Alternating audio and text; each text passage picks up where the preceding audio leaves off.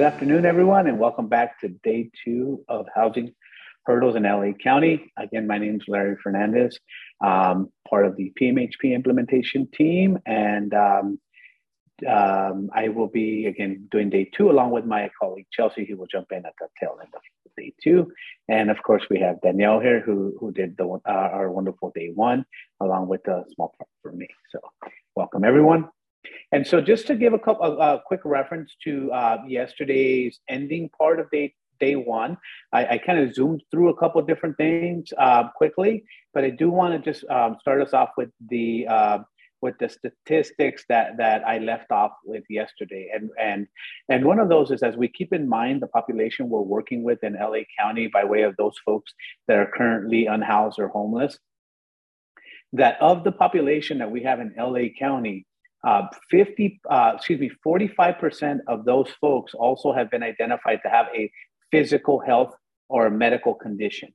And in addition to that, of that group of unhoused or homeless individuals, 50% of those folks also suffer from a mental illness, and 55, between 53 and 55% of those folks also have challenges with substance abuse, current substance abuse problems or past substance abuse problems. And I say that as a reference point just so that we have a mindset that housing or identifying housing for folks as such is never going to be black and white, because everyone has such a different need, and therefore all types of housing options are needed when trying to find housing for someone.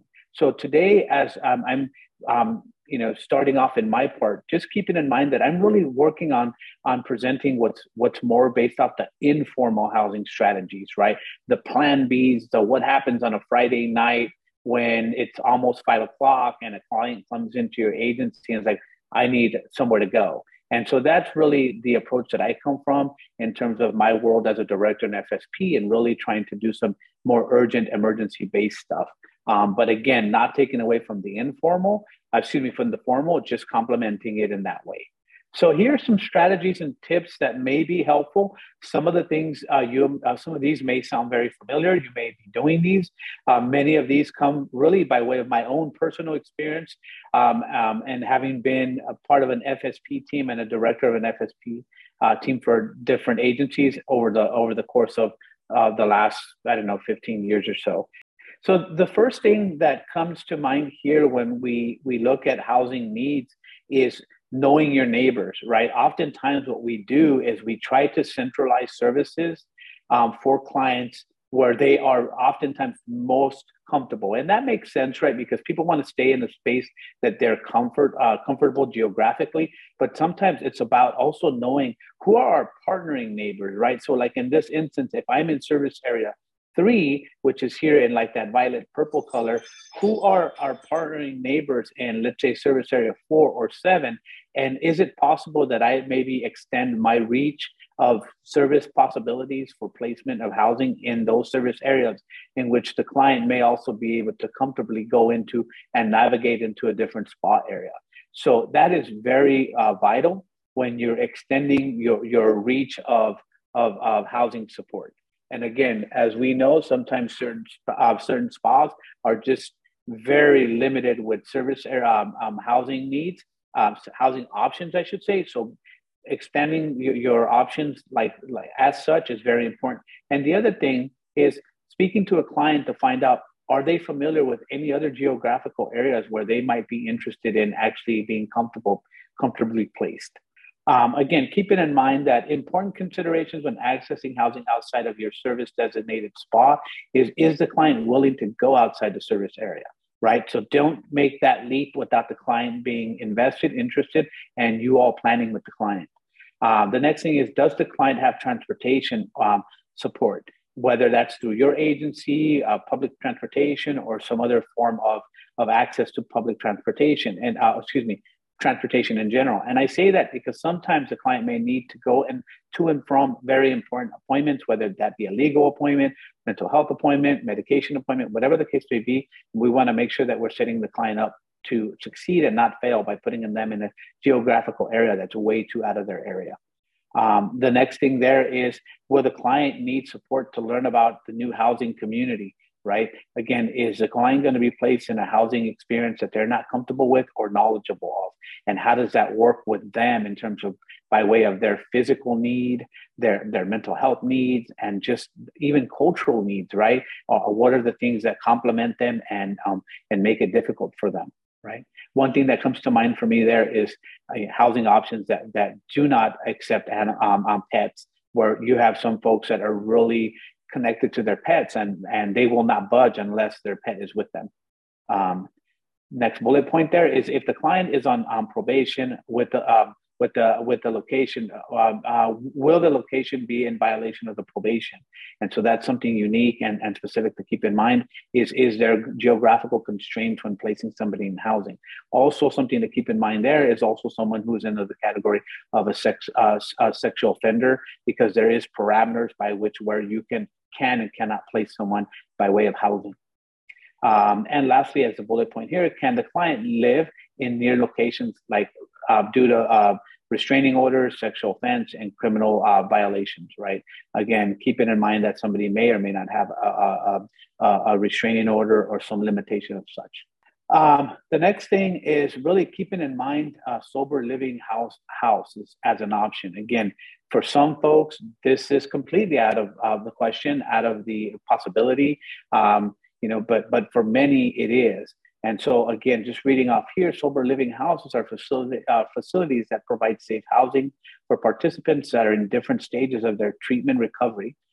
Since there's a range of types and formats, of sober living within LA County, it's important to become familiar with each location, requirement, guidelines, expectations, and ability to support your client. So don't just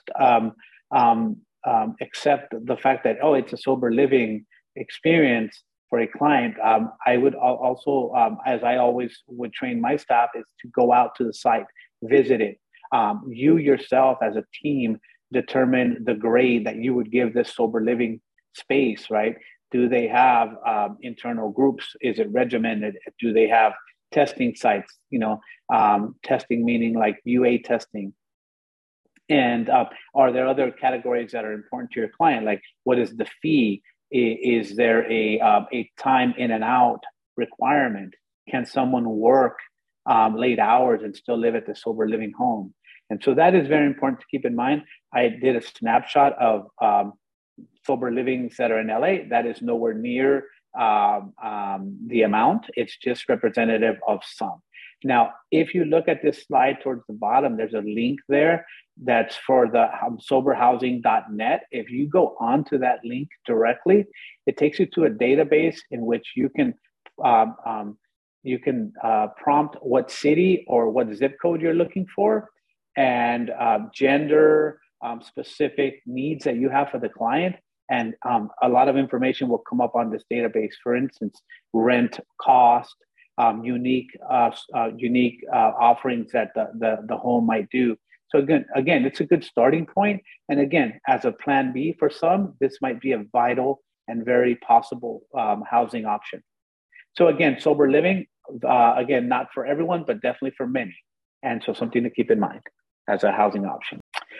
Important notes to keep in mind, and when considering sober living, what is the monthly cost? Range of sober living types. Is there, again, UA testing requirements? Will the space be shared, or is it an individual space? Is there a curfew time? Are there shared responsibilities such as cooking and cleaning and other activities of daily living that your client may or may not be able to accomplish and participate in? Are there visitors allowed? Is medication self-managed or is a sober living staff member assisting in that? And then lastly here is the sober living home have a crisis plan? For instance, do they call the police first? Do they notify their treatment team or FSP team? Or do they discharge without notice? I place these examples down because I've been through all of them. I've worked with sober living locations that the moment there's any small crisis, they call the police. Others will notify the team first, and we will be the ones to assist in problem solving. And then I've had others that have just discharged our clients and our clients will call us at 2 in the morning and have nowhere to go. And so it's important that you take those extra steps to support your team and get that information prior instead of as I did on the fly and learn as you go. And motel partnerships is a bigger option now more than ever. Again, in my years of FSP, when I started to do motel partnerships, it was not a very big partnering experience, and it was actually not the most pleasant experience. I recall actually walking in many of the geographical areas that I was at and really meeting motel owners and asking if they could partner with us by way of flex funds to support our clients. So as I noted here, identifying a motel within a service area and close to your office location that is willing to establish an informal partnership can be extremely helpful when needing to place a client within a short notice of time. For instance, when they're discharged from a hospital either abruptly or without notice, the release from jail at a moment's notice, or kicked out from a current housing situation that was already set in play, whether that be with family or non-family. The last service area I worked in was service area 7. I had a partnership with 2 different motels in which we had the luxury of having a credit card on file with the particular motel. And when there was an urgent need, we would email the motel owner and they would give us a space overnight, and our team would be there the next morning at 8 a.m. to really get the ball rolling for more of a formal housing option. But again, this was a saving grace in many moments. And I encourage those highly when you have the ability to do that within your team. So important motel partnership placement considerations. Is the client currently stable enough to live independently and self-monitored? Oftentimes I've seen clients be placed in motel situations or motel type living, and they are not able to function independently. And therefore it becomes a hindrance to the client, and client may leave without notifying their team, or secondly, may cause an experience in which we've incurred expenses that were not planned for because the client destroyed something in the room because they were actively psychotic or going through some really challenging experiences through their own mental health needs, and they shouldn't have been placed there, and they should have been screened out better. The next thing here is, can the client afford the weekly, daily, or monthly costs at a hotel? Yes, some of you may have flex funds and may have options to pay some of that, but if the client is paying a residual part of it or a portion of it, will that be enough? And does the client have enough funds for that? If utilizing flex funds, has there been a clear plan for days of stay? For instance, have you identified with your team and with whoever does flex fund support the amount of days that you all can pay for having a client there? And if you have identified that amount of days, make sure that it's clearly identified to the client. And what is your plan C at this point, as this is your plan B, right? Next is, does client have a way to communicate with staff? For instance, do they have a functioning phone? Are they able to text and things of that nature? Is there a visitor policy? Oftentimes motels, when you partner with them, there is an absolute no visitor policy plan there. Next is, does a motel provide refrigerator or microwave? Again, not a big deal for some of us. We may not think of this as an important point, but having a refrigerator and a microwave makes a big difference to someone who may need to wake up in the morning and have something to eat because of a physical problem, or any other sort of challenge that they may have. And so partnering in that and finding that out beforehand can be very big. And then again, as I mentioned, our leadership was able to work with us on putting a credit card on file. And the last thing here is just points of caution. Think about motels and consideration where they're at geographically and what is surrounding and the environment like there. Is there drug sales on the premises, sex work, gang activity, etc.?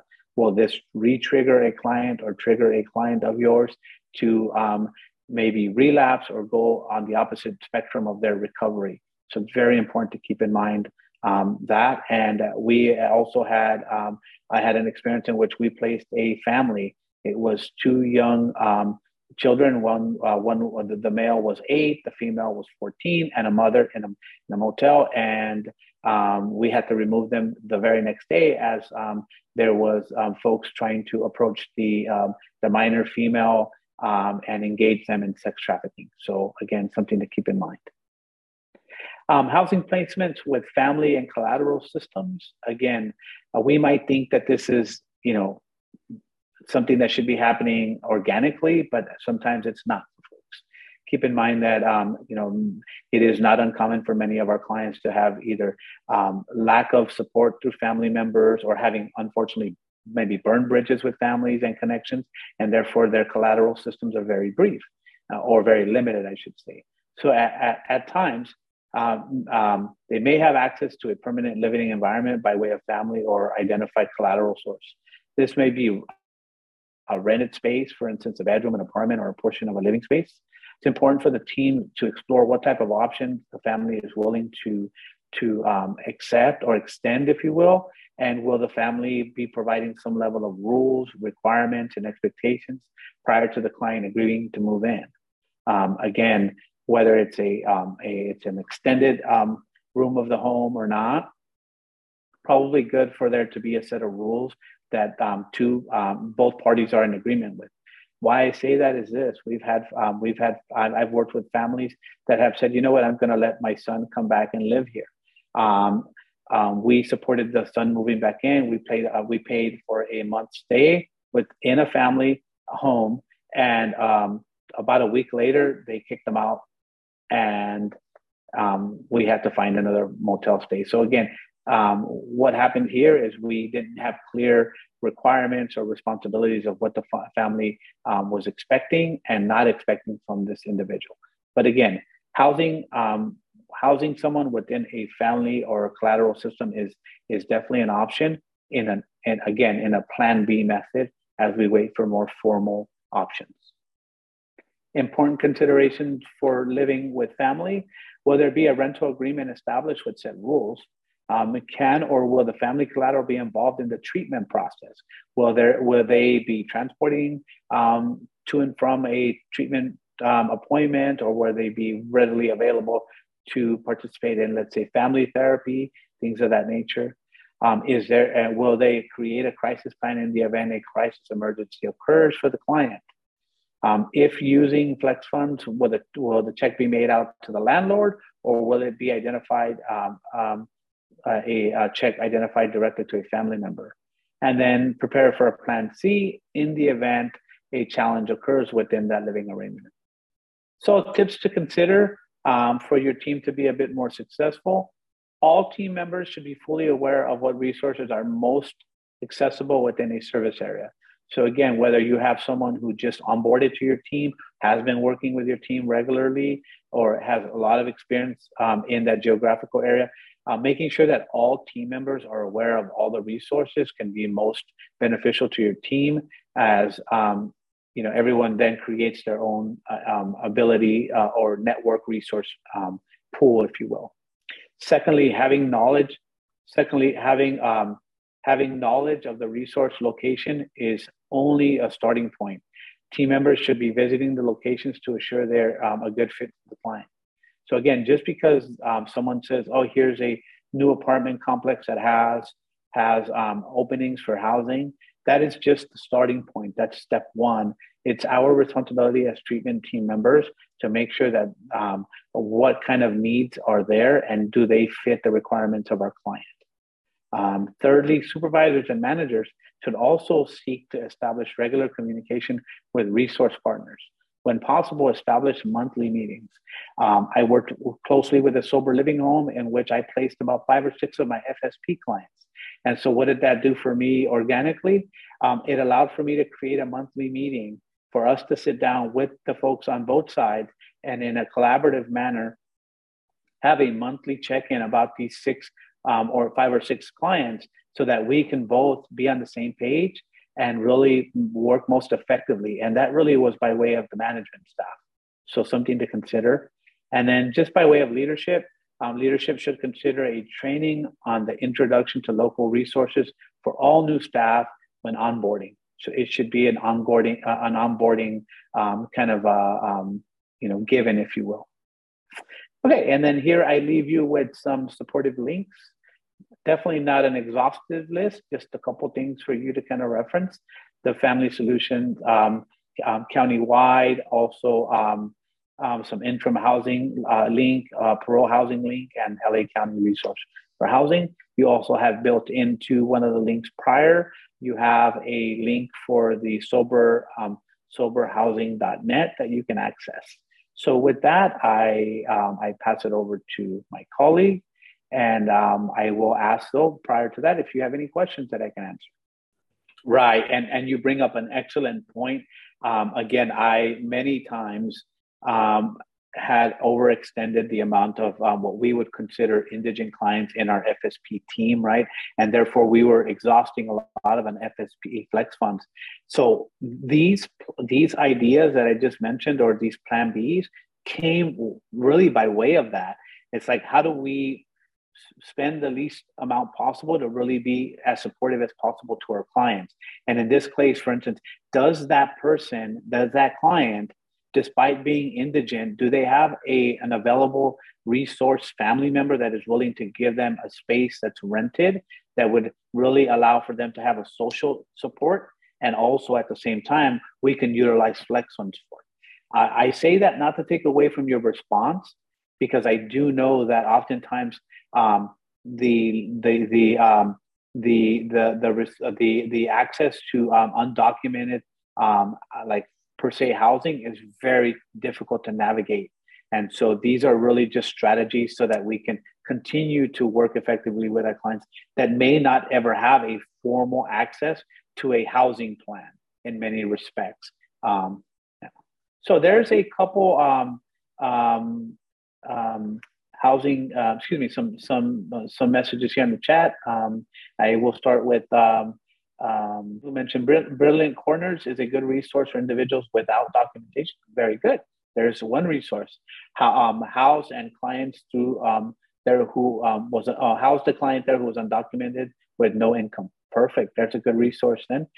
The question is, do you have homeless sexual offender resources? And here in this training, I didn't add any resources, but what I say oftentimes, if a person is a registered sex offender and is on probation or parole, one of the best methods for housing is to go directly to the housing pools of probation officers and parole agents, as they understand the requirements and the logistics of where you can and cannot place someone, and they're not in violation of any sort.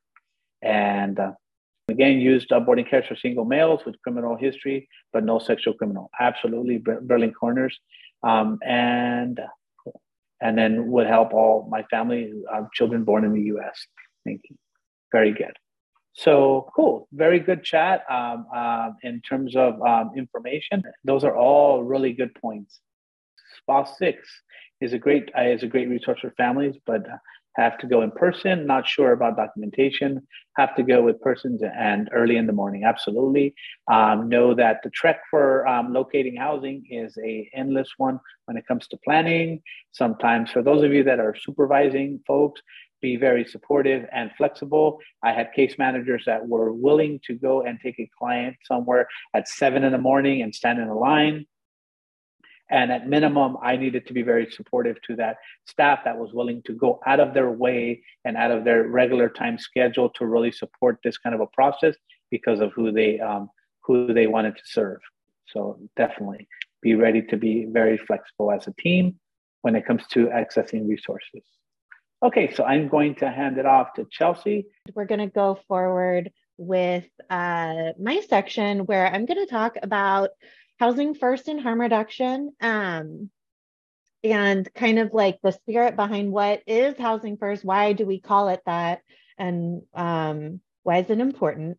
And then some harm reduction approaches that can be used with clients in housing if they're running into problems. And this will lead me into, I'm going to talk about eviction prevention. That was my excuse me, that was my primary role in when I was doing direct service, was preventing eviction. So we'll talk about how to do that. And so just catching up in the chat here, Housing Works, thanks. That looks like a resource people should check out. And then LGBT Center is listed as another resource. So check them out. This is great. Being at trainings like this is wonderful opportunity to learn from the trainers, but also from each other. You all have so much expertise that one or even three trainers may not have the breadth of knowledge that you have all together in the room here today. So thanks so much for helping each other. Okay, we're going to talk about Housing First. So what is Housing First? It's based on a set of principles. And the gist is that we believe that housing is the first, kind of, if you think of Maslow, I can't remember the name, but the hierarchy of needs that Larry mentioned yesterday. Maslow. Okay. I know Pavlov is the dog thing, but anyway, thank you, everyone. I appreciate you helping me. But if we think of the hierarchy of needs, like stability, we need like the survival stuff, right? And so we're looking at housing as, oh, if we get housing situated first, then everything else that might be going on in someone's life becomes easier to manage. So here's a list of principles. I'm going to read them quickly. The first, homelessness is first and foremost a housing crisis, can be addressed through the provision of safe and affordable housing. I think we can all agree on that. All people experiencing homelessness, regardless of their housing history and the duration of their homelessness, can achieve housing stability in permanent housing. Some need a little support and some need a lot of support, and maybe long-term support. Everyone is housing ready.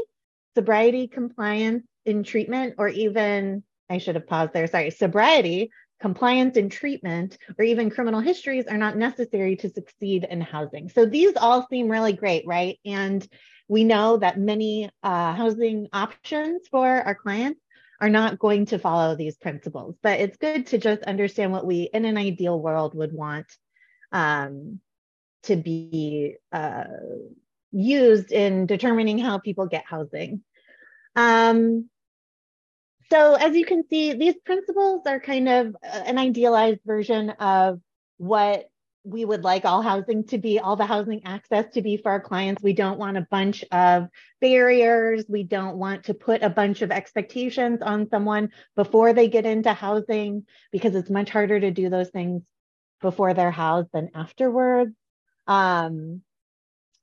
One thing, I'm not going to read the last three. I'll let you read those on your own, but I did want to mention that if you are working, if you're trying to figure out if a housing resource is using kind of a housing first lens, you might ask questions. So for instance, say you identify a place where your client can move, and you want to talk with that housing opportunity.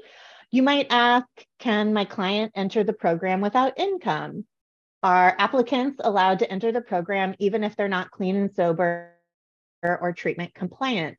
Will criminal justice prevent tenants, like a criminal justice history, like a criminal record, will that prevent tenancy?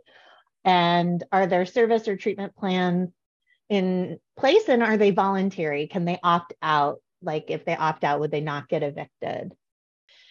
Unfortunately, many housing options available to our clients are not using housing first principles. So why am I even bringing it up? The reason is it's a good frame for opening our minds to the creative process necessary for securing housing in such a complex system, where unfortunately our clients' housing preferences aren't always possible. So let me go to some harm reduction interventions that can be used for eviction risk. So you figured out whether or not, what the rules are at this housing situation. You figured out, oh, is it kind of housing first, or do we have to be more mindful of all these other things? Even in housing first systems, which is, I worked within those, I worked only with clients who were at risk for eviction, i.e. they were receiving documentation in the mail saying you're going to be evicted unless you do something. And that this was within Housing First, right? So it's not as though even if you're in a Housing First program, you can get away with all the things and still remain housed. Eviction risk can happen, particularly for our clients because of the combination of experiences and mental health, diagnoses, symptoms, substance use, just their experience living on the streets. It just really can impact their success or not.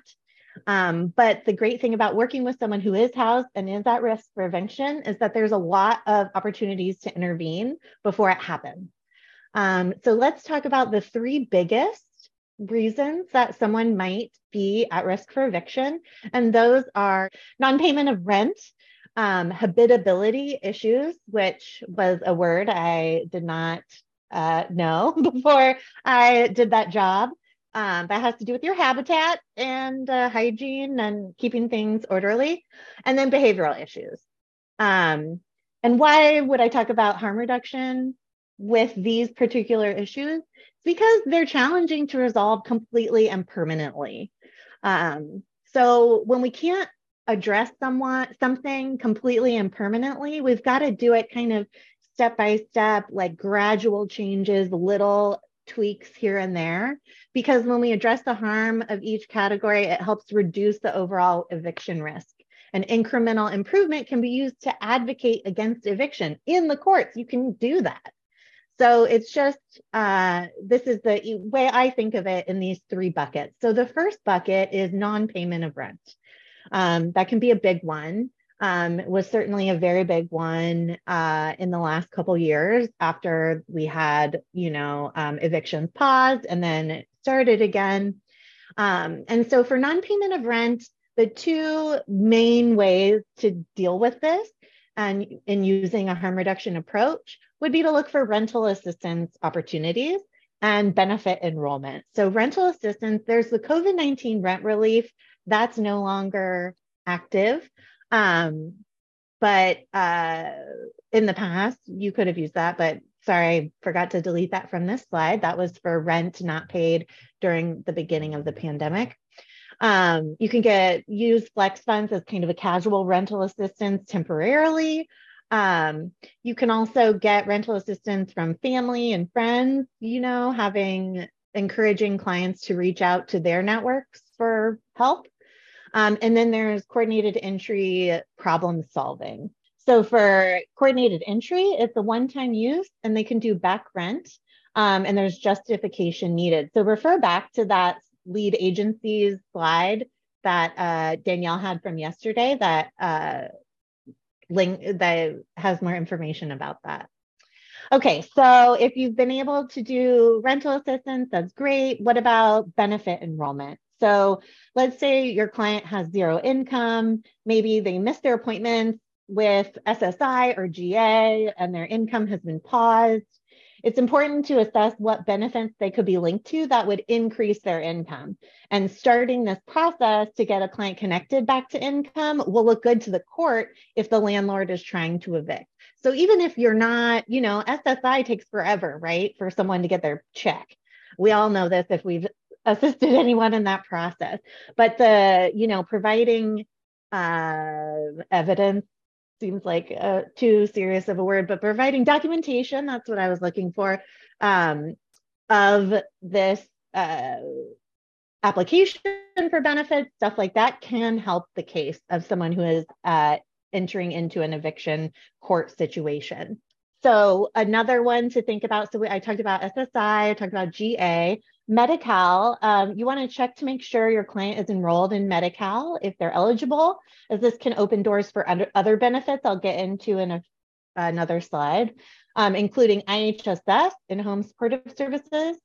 Also, when you get clients connected to primary care, that can be helpful in providing justification for their for stopping eviction. So, Medi-Cal is one thing, but say you get them connected to Medi-Cal and then they get connected to a primary care. And then if you're doing an SSI application, you have the primary care ready to do that documentation. So even though these address different issues in this person's life, they can also really positively impact their eviction case. All right, so that's non-payment of rent. Our second kind of bucket of issues that can come up and can be addressed using harm reduction strategies are habitability issues. And so what this can look like is, let's see. So when someone's evicted or at risk for eviction because of habitability, it has to do with clutter, and basically it's characterized as endangering others, in influencing the safety in the environment for the other tenants in the building. So your client's clutter may be considered a fire hazard. It could be blocking exits in the unit, or even elements of the housing preventing your client from using them. Like I had clients who had windows blocked. They were unable to sleep in their bed because it was covered in things, or they didn't have access to the sink. They had stuff if they had a bathroom, they had stuff in the shower, so they weren't able to bathe. So things like that can lead to this turning into an eviction case. Other things that could be happening are pest infestations. The most difficult of which to deal with can be bed bugs.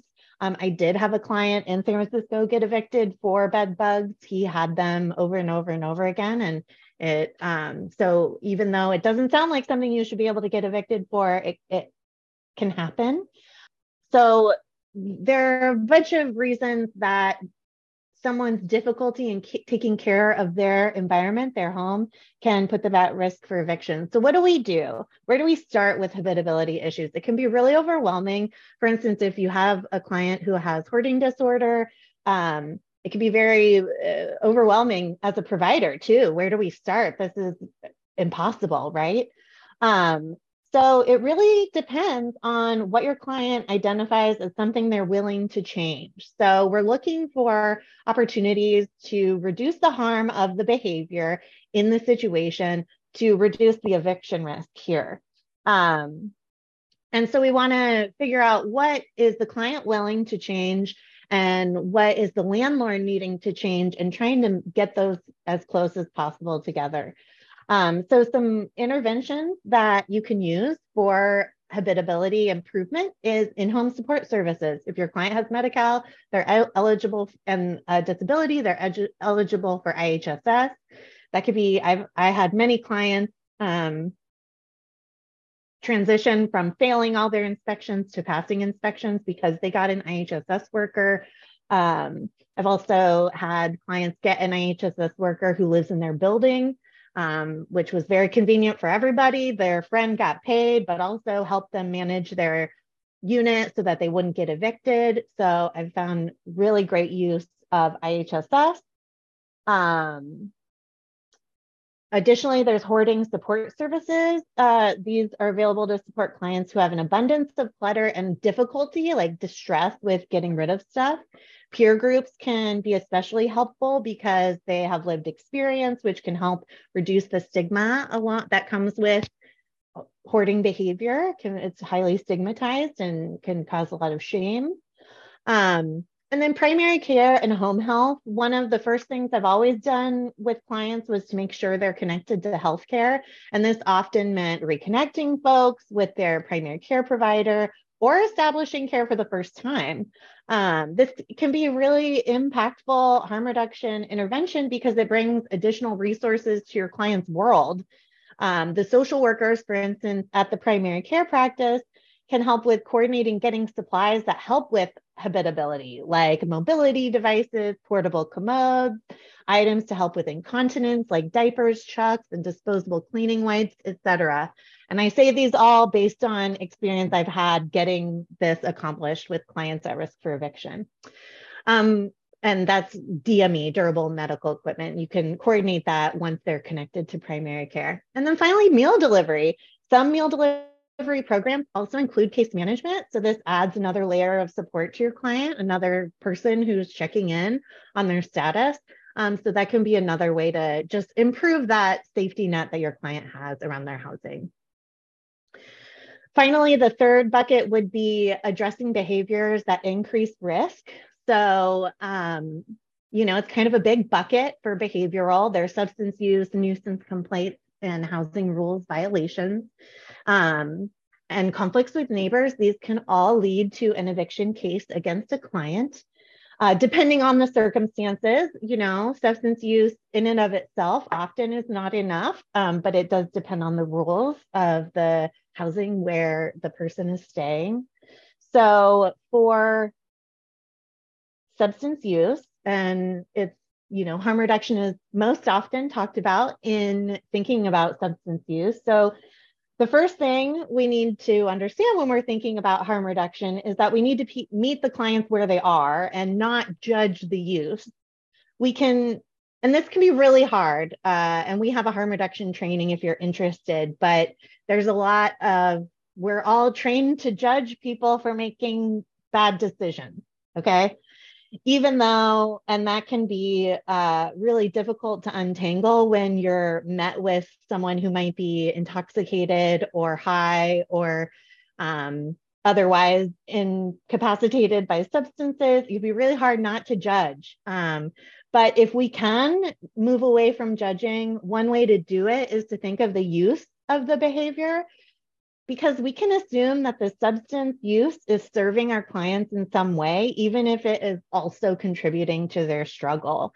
So even if we don't know exactly what the purpose is there, what is useful about the substance use, and this is not to say that we're condoning or supporting or encouraging substance use, but if we can understand that there is a purpose to it, that can help us get more creative in our harm reduction approaches. Because if the only approach we have is to stop using, that's going to be a really high bar to set for our clients. Whereas if they can change something incremental and smaller, it'll go a lot further in your relationship, in their confidence on being able to change behaviors that are harming them, and in their eviction risk, right? It can be greatly reduced.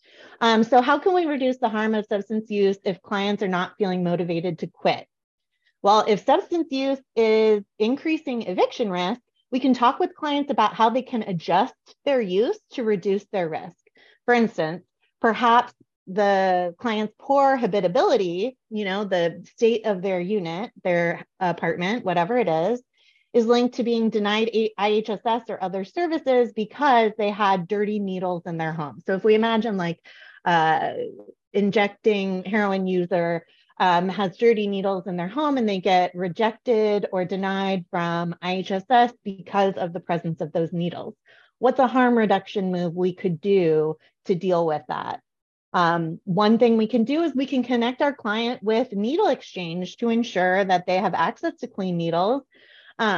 Often needle exchanges can supply a sharps container to a client of theirs, so that your client can then put the needles in the sharps container, thus protecting workers who might be coming in to help them, like IHSS. So once we reduce this harm, that there are dirty needles, that's also just a risk in general, then that's kind of falling into these other areas of problems that might be happening in this client's situation, right? That their habitability is improving, so it reduces their risk of eviction, and that's kind of the goal here. Some other behavioral issues might be nuisance complaints or housing rules violations or conflicts. And how are these directly affecting eviction risk? We want to really consider how these might be viewed in the court, right? So we want to, and to do this, we want to look for ways to advocate and support our client in incremental changes like I was talking about before. So perhaps your client has been attacked by a neighbor, and so yelling at them was their response, but only they got in trouble, not the neighbor. You could assist your client in filing a police report and getting a restraining order to show that they are attempting to resolve the issues. So I hope that example landed. The example is like two people in a housing situation get in a fight, one of them gets in trouble, and that one is your client. but your client is at risk for eviction because of that fight. So doing something in order to show that the other neighbor was also involved might help their specific eviction risk. Doesn't help the other person, but that kind of thing is what we want to be thinking about when it comes to behaviors that increase risk. And now I'm just going to talk a little bit about eviction laws and how to deal once that happens. I have a lot of content on these slides, so I encourage you to look at them afterwards.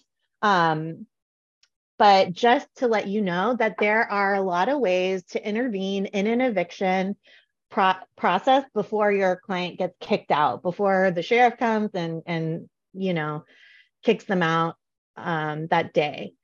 So what I want to point out here is that I want you to understand and help your clients understand the difference between a notice and an unlawful detainer. So there are eviction notices at the top of this flow chart, and they can be a 3-day notice, a 30-day notice, a 60-day notice, or a 90-day notice.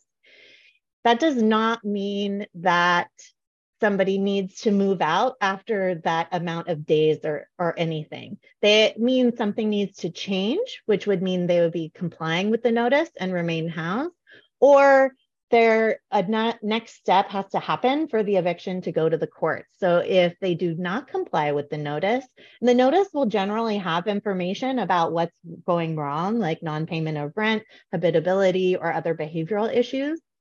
So if they do not comply, things don't get better, then they'll get issued an unlawful detainer or a summons. And that's the scary paperwork that really needs to get dealt with immediately. Otherwise, folks can lose their housing. And so once someone receives that, an unlawful detainer, that's when you want to get your client assistance. And so I'm going to show you what that looks like next. So assistance in LA County, there are legal clinics for eviction prevention. These can be really great to go with your client if you can. There's the Eviction Defense Network, Legal Aid Foundation of LA, Neighborhood Legal Services of LA County, and court self-help centers. I have more information about these in the slides, so feel free to check those out. And then this is old but if you, for some reason, have a client who has unpaid rent from earlier in the pandemic, from a couple years ago, then this might be relevant, but likely not at this point. And so here's some additional eviction prevention resources. And that sums it up for me. And thank you so much.